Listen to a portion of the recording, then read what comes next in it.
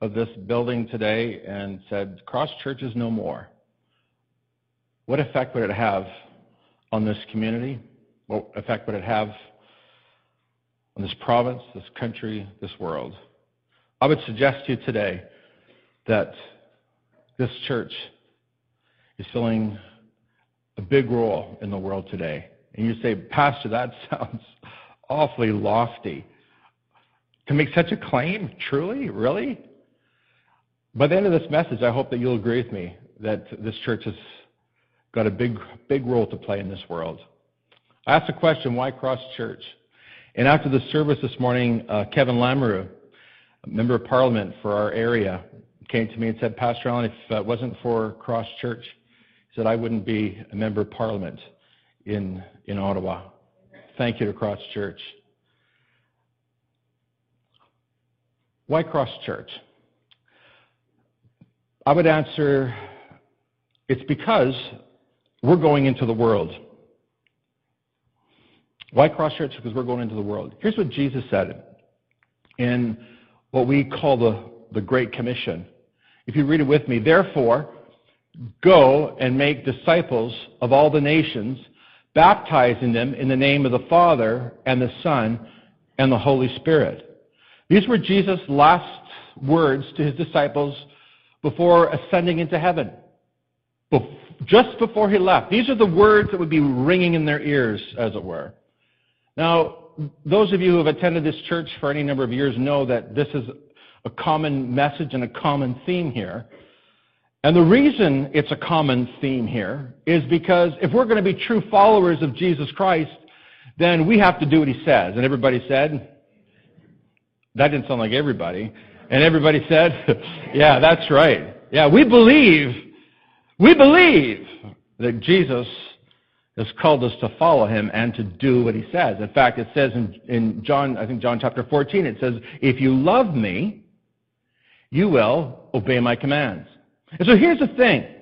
The evidence of our love for Christ is our obedience to his command. And the last command that he gave before leaving this earth, he said, go into all the world. Make disciples of all the nations. Now, I want you to note that in my Bible, and I'm 100% sure in your Bible as well, there is no asterisk beside the word nations. There's no footnote that says, go and make disciples of your neighborhood only, or just of Winnipeg, or just of Manitoba. You see, some people have this idea or this notion that, world missions is fine, but it's not for me.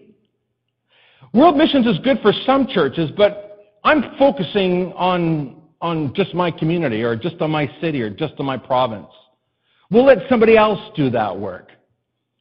If you have that mentality, or if you have that notion, I want you to disabuse yourself of that notion right now, today. Because the fact of the matter is that if you're going to be a follower of Jesus Christ, then you need to take seriously this call to go make disciples of all nations.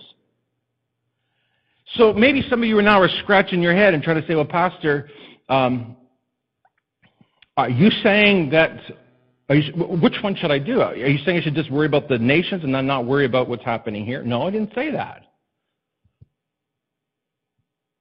I didn't say that at all. Sometime back, you may have heard me give this quote.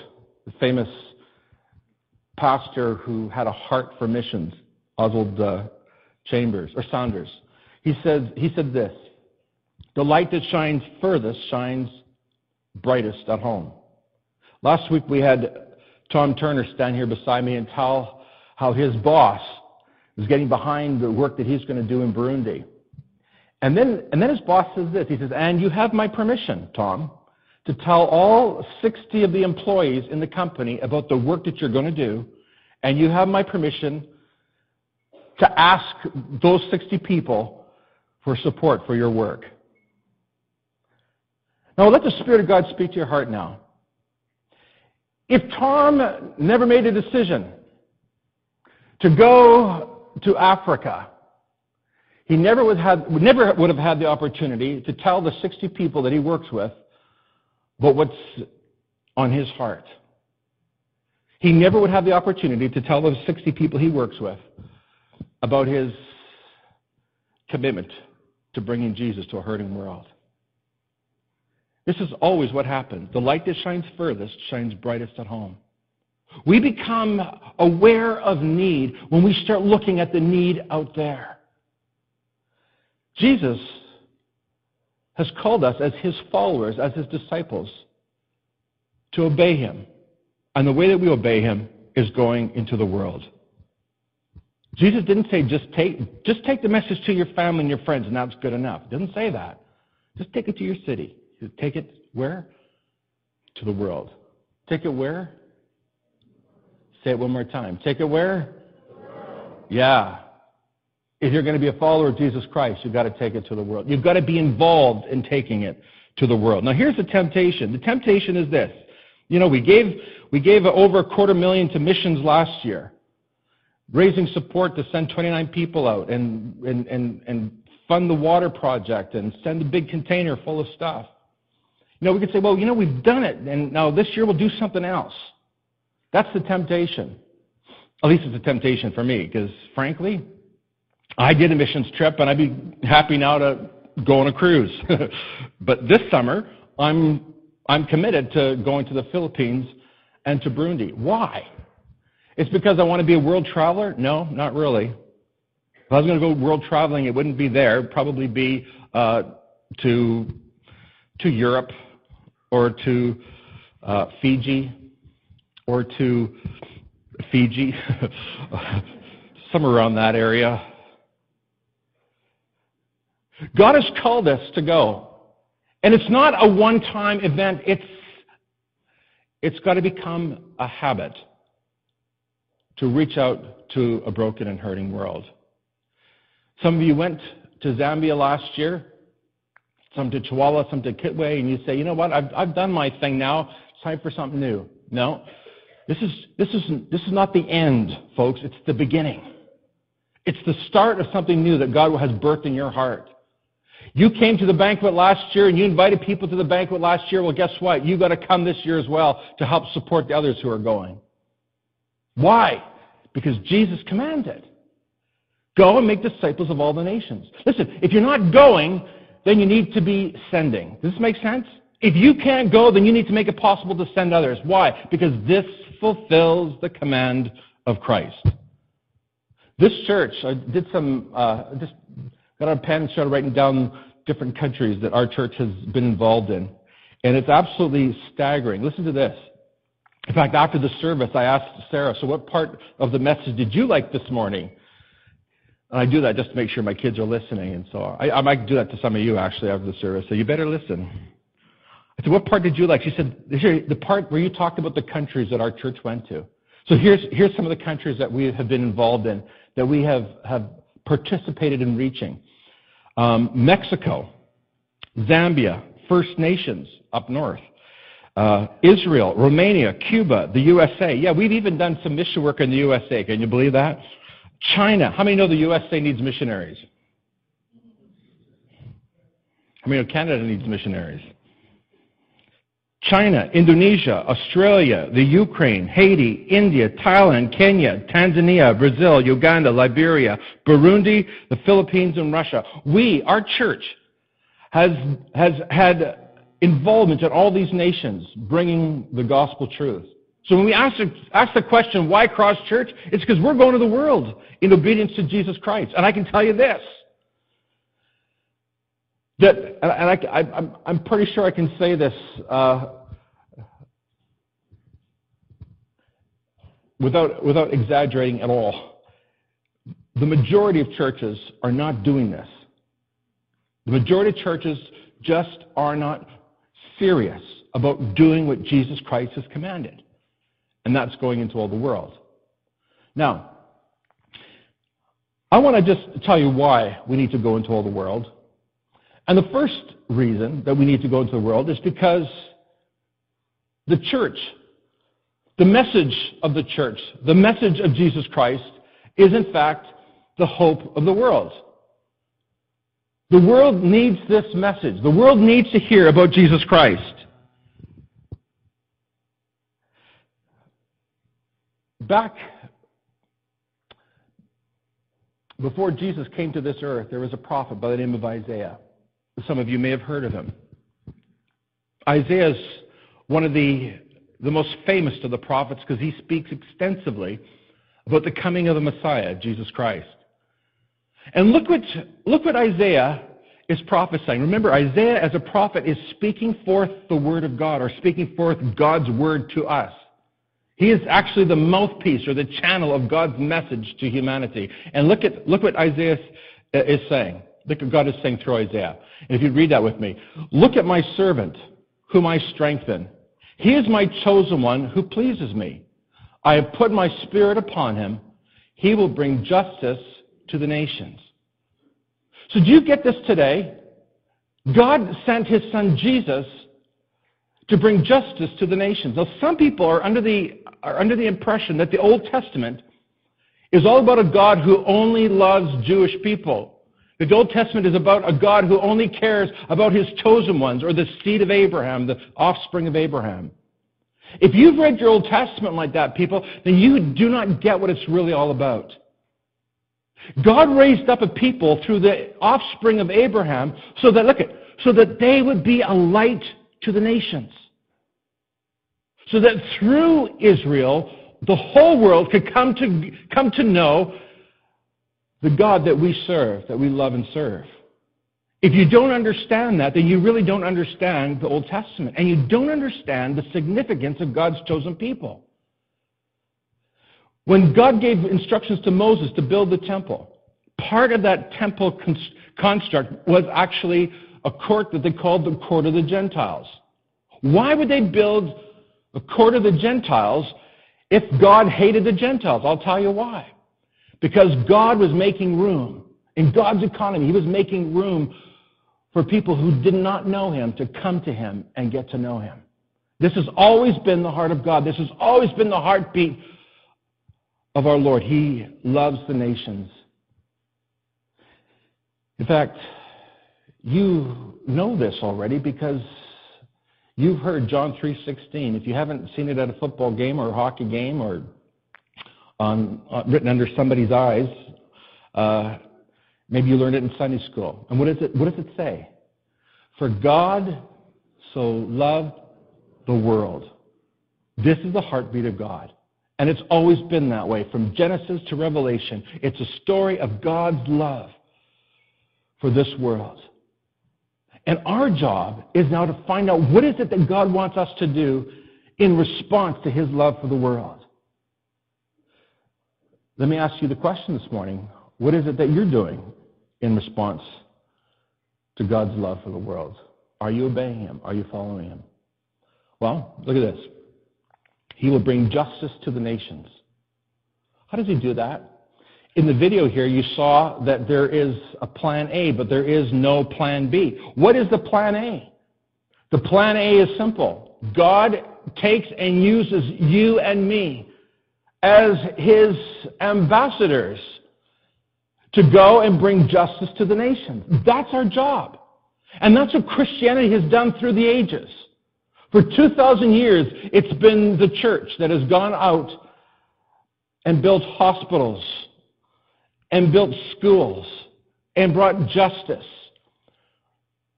to a world that we call pagan, a world that does not know God, a world that is in darkness. And so when we say that the church is the hope of the world, what we're saying is it's God's people who are responding to God's call to bring justice to the world. Let me just give you a few examples. Many of us know that slavery came to an end somewhere in the middle 1800s. What a lot of people don't know is that it was actually Christians it was a church that rose up and led the charge. Has anybody heard of William Wilberforce? In the first service, I said he's my favorite politician, and then Kevin Lemmer is my second favorite. William Wilberforce, for 50 years, fought against slavery. He stood up in the House of Commons there in England, and he proclaimed that it was evil. It was an evil that was it was a dark blot on on the face of England and the British people, and he fought, and he fought. And he was ridiculed. They made fun of him in the newspapers. They lampooned him. Everybody in Parliament came down. They yelled at him. They shouted him down. But William Wilberforce, being compelled by this call of God to bring justice to the nations, would not stop in his crusade to stop slavery. Through William Wilberforce, God raised up others who were challenged by that message. And we find, in fact, prior to that, we find John Wesley riding throughout the lands of England, preaching against slavery. We read stories of how John Wesley had people were throwing stones at him as he was riding through on his horse, and rotten fruit, anything to stop this man, to shut him up. But why on earth would John Wesley put himself in danger and ride throughout the land at the possibility of losing his life? Well, you see, he was compelled by the command of Christ to go into the nations and to bring hope. And just before William Wilberforce died, some of you may know this, Britain voted to put an end to slavery. And slavery was no more because of the influence of Christians who said, I'm going to obey the call of God. I'm going to do what God says. We read about the Moravian Brethren. Some of you may have heard of them. They were a group of very dedicated, radical Christians back in the late 1600s, early 1700s. They were so moved by the plight of the slaves, especially in the West Indies. They felt that God was calling them to go to the West Indies and win these slaves for Jesus. The problem is that there was no way on earth that any of the slave owners would allow anybody to come and preach the gospel to these slaves. So you know what they did? They said, we will sell ourselves into slavery so that we can preach the gospel to these slaves. And that's exactly what the Moravian Brethren did. They went, some of them died of malaria, died of illnesses of all sorts, but they took seriously the call of God to go and minister to the slave.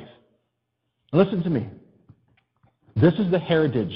This is our great heritage. This is the great Christian heritage that you don't hear about anymore because it's not comfortable. It's maybe not exactly attractive. It's not maybe what you want to hear about. You'd rather come to church maybe and just say, Pastor, pat me on the back, make me feel good, send me on my way, and I just want to be happy. My job is not to necessarily make you happy. As one preacher said, my job is to make the comfortable uncomfortable and make the uncomfortable comfortable. The truth is, friends, is that Jesus has called us to engage in bringing justice and life and hope to a broken and hurting world. And my question is this: if you call yourself a believer today, what are you doing?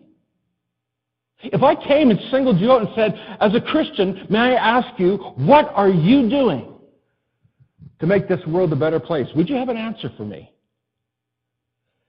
Well, can I just tell you this? Someday you are going to stand before Jesus and you are going to have to answer that question. I can hear a pin drop. You're going to have to stand before Jesus someday and you're going to have to answer that question. What did you do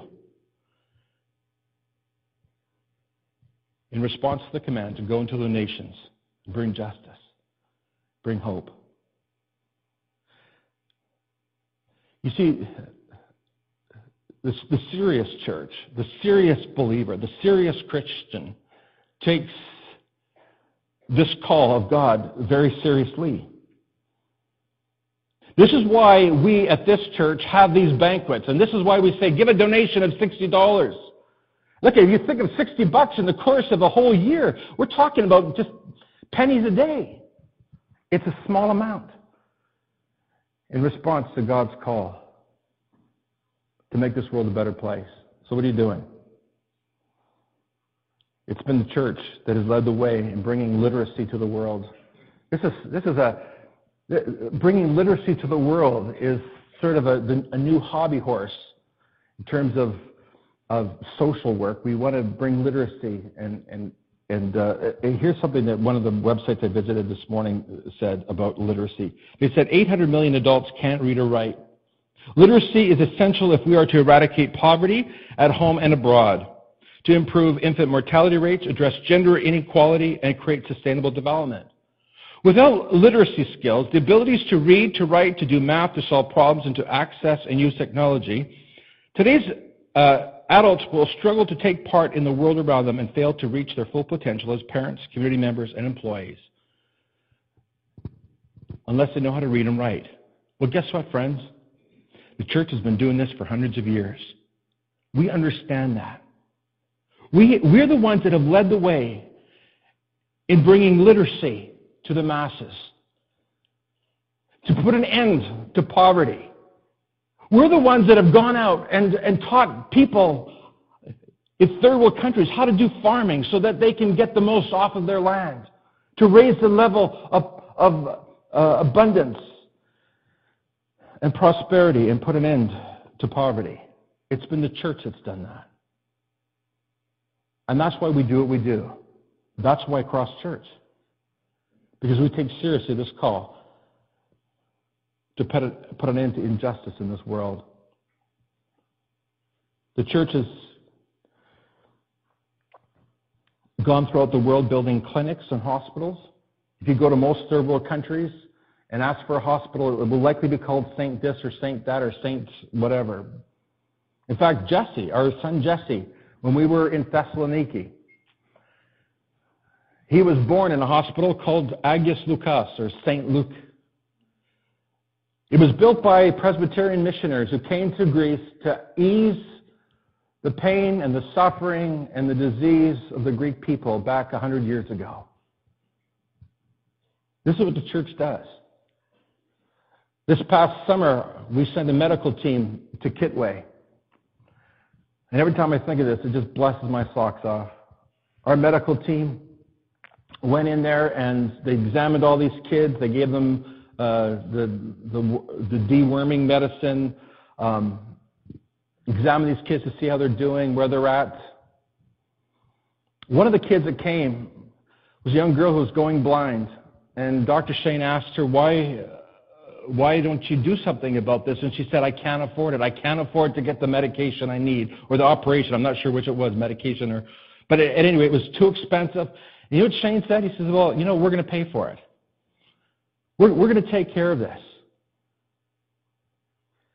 This woman who didn't have a hope today comes to the clinic, and suddenly she's given the good news that this church in Canada has sent out a team representing Jesus Christ to bring hope and justice in the midst of poverty, disease, and sickness. Our church is instrumental in making sure that a young girl in Zambia didn't go blind. Folks, this is what the church does. This is what we're about. Why Cross Church?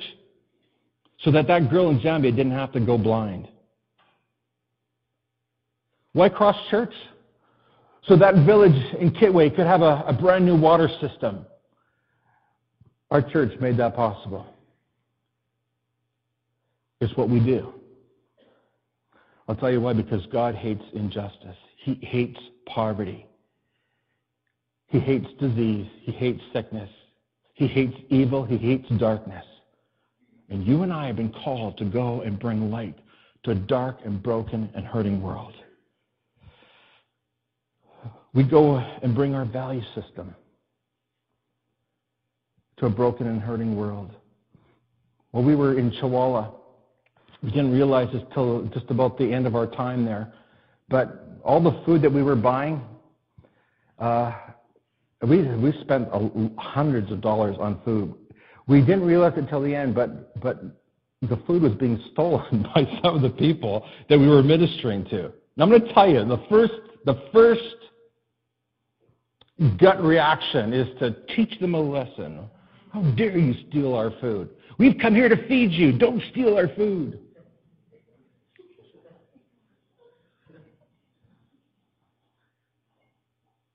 You see, there's something else that you and I need to understand. We're not just a social operation. We're also an operation that brings good news. Look what Jesus says here. And the good news about the kingdom will be preached throughout the whole world so that all nations will hear it, and then the end will come. So in bringing justice to a broken and hurting world, in bringing light and help and healing and hope, this is all great, but it's not enough. How many understand that today? Back in 1983, I mentioned this the other day, in 1983, the PAOC developed an organization called Emergency Relief and Development Organization. And there were some pastors who were really worried about this because they were afraid that we were going to be an organization that only met social needs. They cautioned and warned and said, remember that more important than filling people's bellies and healing people and making people better and bringing justice, more important than even that is that Jesus Christ come to the hearts of those who are lost and don't know the way. And so the decision was made that we would be careful that in reaching out to the needs of people, we would not forget that the most important thing of all was that they needed to hear the good news. And what is that good news? Jesus says the good news about the kingdom. What does that mean? Well, it simply means this, is that Jesus has come to this earth as a Savior to give you and I relief from our guilt and shame and to wash away our sins and to cleanse us and make us as people who have never sinned. But it goes beyond that. He has come to rule in the hearts of men and women. That's the good news of the kingdom. Jesus has come to rule in our hearts. That, my friends, is the most important message that we can bring to a broken and hurting world. Now, can you imagine what this world would be like if everyone bent their knee to the Lord Jesus Christ?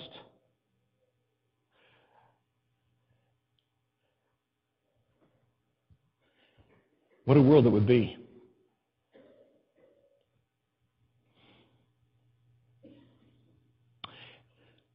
Jeff is the dictator in Cuba, and I am the dictator in Venezuela.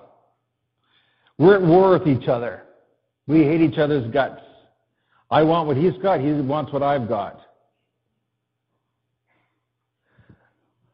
We're at war with each other.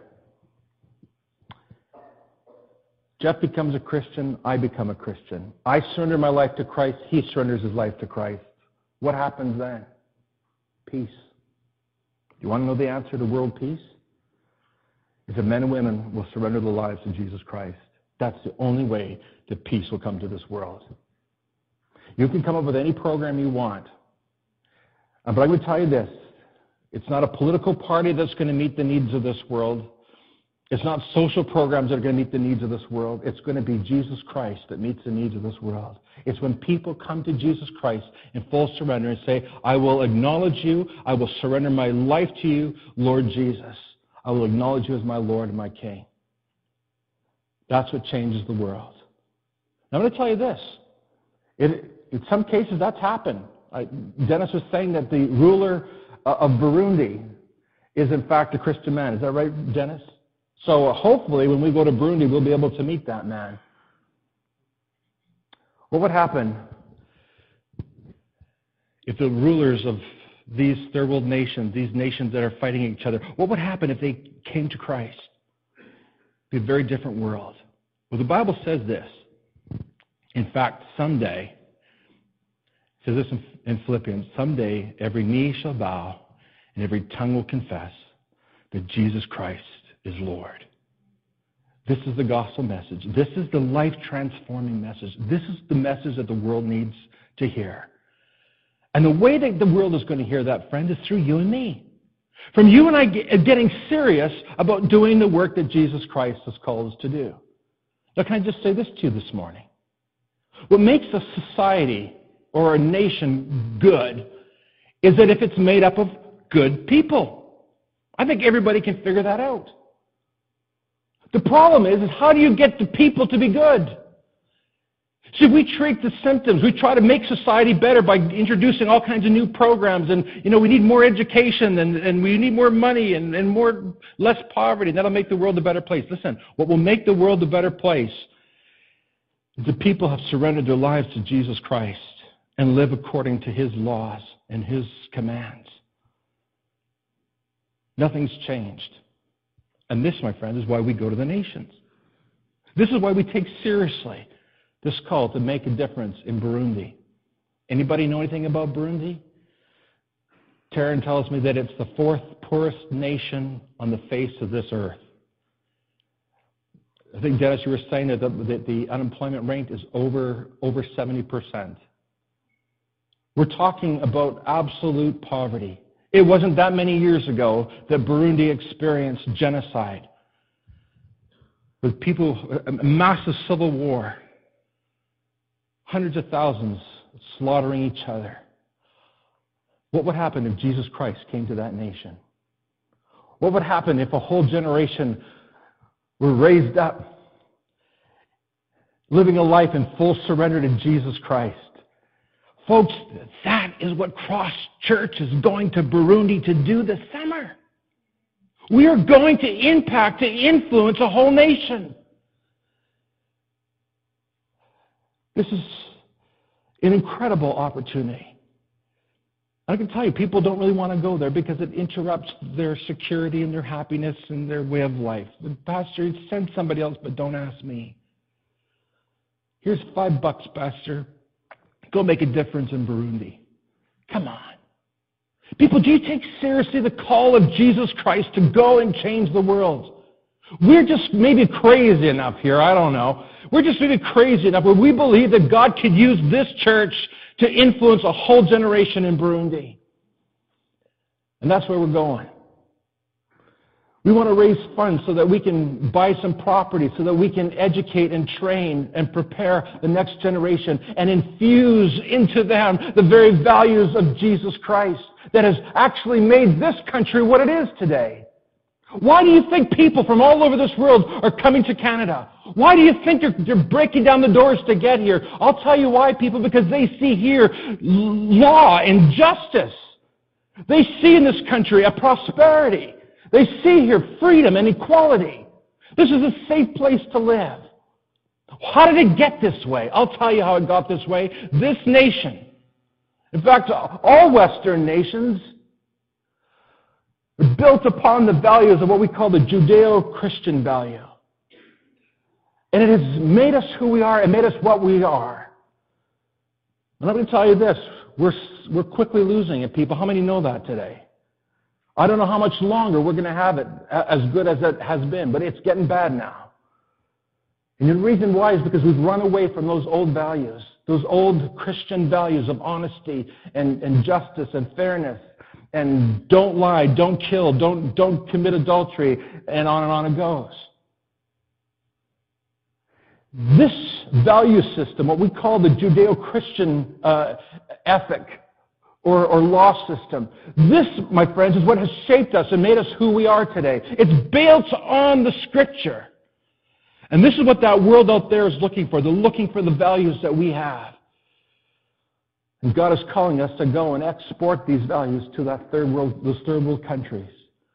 Can you imagine a whole generation that grows up hearing about Jesus Christ, about the law of love, the law of putting others first, the law of serving one another? What a fantastic opportunity that's ours. And God given me the strength, I will fight for this. I will lead you forward in this. I will ask of you. I will maybe twist your arm a little bit, but I'm going to say, get on board, people. We can make a difference in this world. That's why Cross Church is here today. This is why we've stood the test of time. This is why this little church in the core area of Winnipeg is one of the greatest mission-giving churches in this city. It's because we believe that God's called us to make a difference in this world. If you're here to play games with God, then this is not the place. But if you're serious about following Jesus Christ with all your heart, mind, soul, and strength, then you come to the right place, because there's things to do.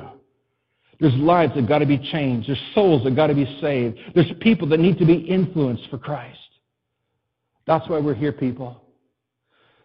Max Weber, great sociologist and economist back in the 1930s, talks about the Protestant work ethic. You know what he said?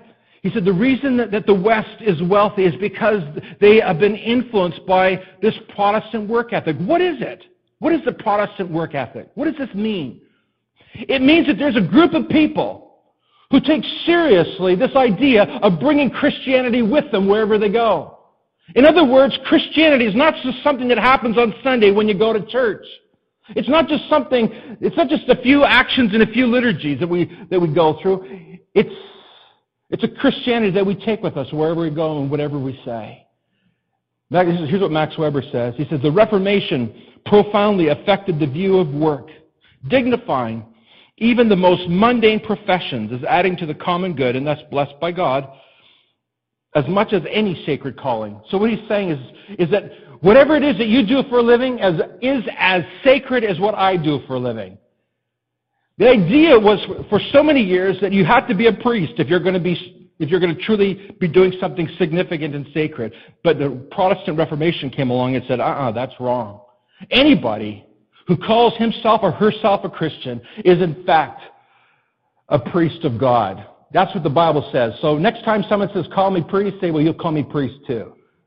Because that's what it says in 1 Peter. We're a holy nation. We are a kingdom of priests that minister before God. That's what the Reformation was all about. That's what Martin Luther was all about. He came along and said, look, you take your Christianity with you wherever you go. Max Weber uses this common illustration, that of the cobbler or the shoemaker, hunched over his work, who devotes his entire effort to the praise of God. There's that cobbler making his shoes for the glory of God and doing the best job that he can because he wants to reflect the glory of God. That's the kind of Christianity, folks, that we need to live out and that we need to bring to the world. That's why Cross Church. That cobbler doing the best work that he can. Careful not to cheat anybody. Careful to give everybody a fair deal. Can you imagine a society like that? Can you imagine a society where everybody acted like Jesus? I mean, I'd go to Superstore again. Can you imagine in going for the line to check out? No, you go first. No, you go first. I mean, the only fights now at Superstore, who gets to go first through the checkout? Oh, man. Who gets the last turkey in the freezer? No, you take that last freezer. No, you take it. Look, this is what we're talking about, people. About changing the fabric of a culture, the fabric of a society. That's why we're going over Burundi. That's why we're going to the Philippines. I'm so excited about that. We're bringing Jesus with us wherever we go. We're making a difference because Jesus called us to do that. Did some of you hear recently of the man who has been charged with drowning his daughters and his wife because they didn't live according to his religion? It was an honor killing. We used to hear about that in other parts of the world. We didn't hear about that in Canada. Folks, listen to me. We could get really cynical and upset about immigration. I'm going to tell you this. This is an opportunity. The nations now are coming to us. You and I have been called by God to go to the nations. And I have a sneaking suspicion that some of you have the nations living right next door to you. God's called you to make a difference. And that's what this church is about. I'd like to ask you to stand with me, please.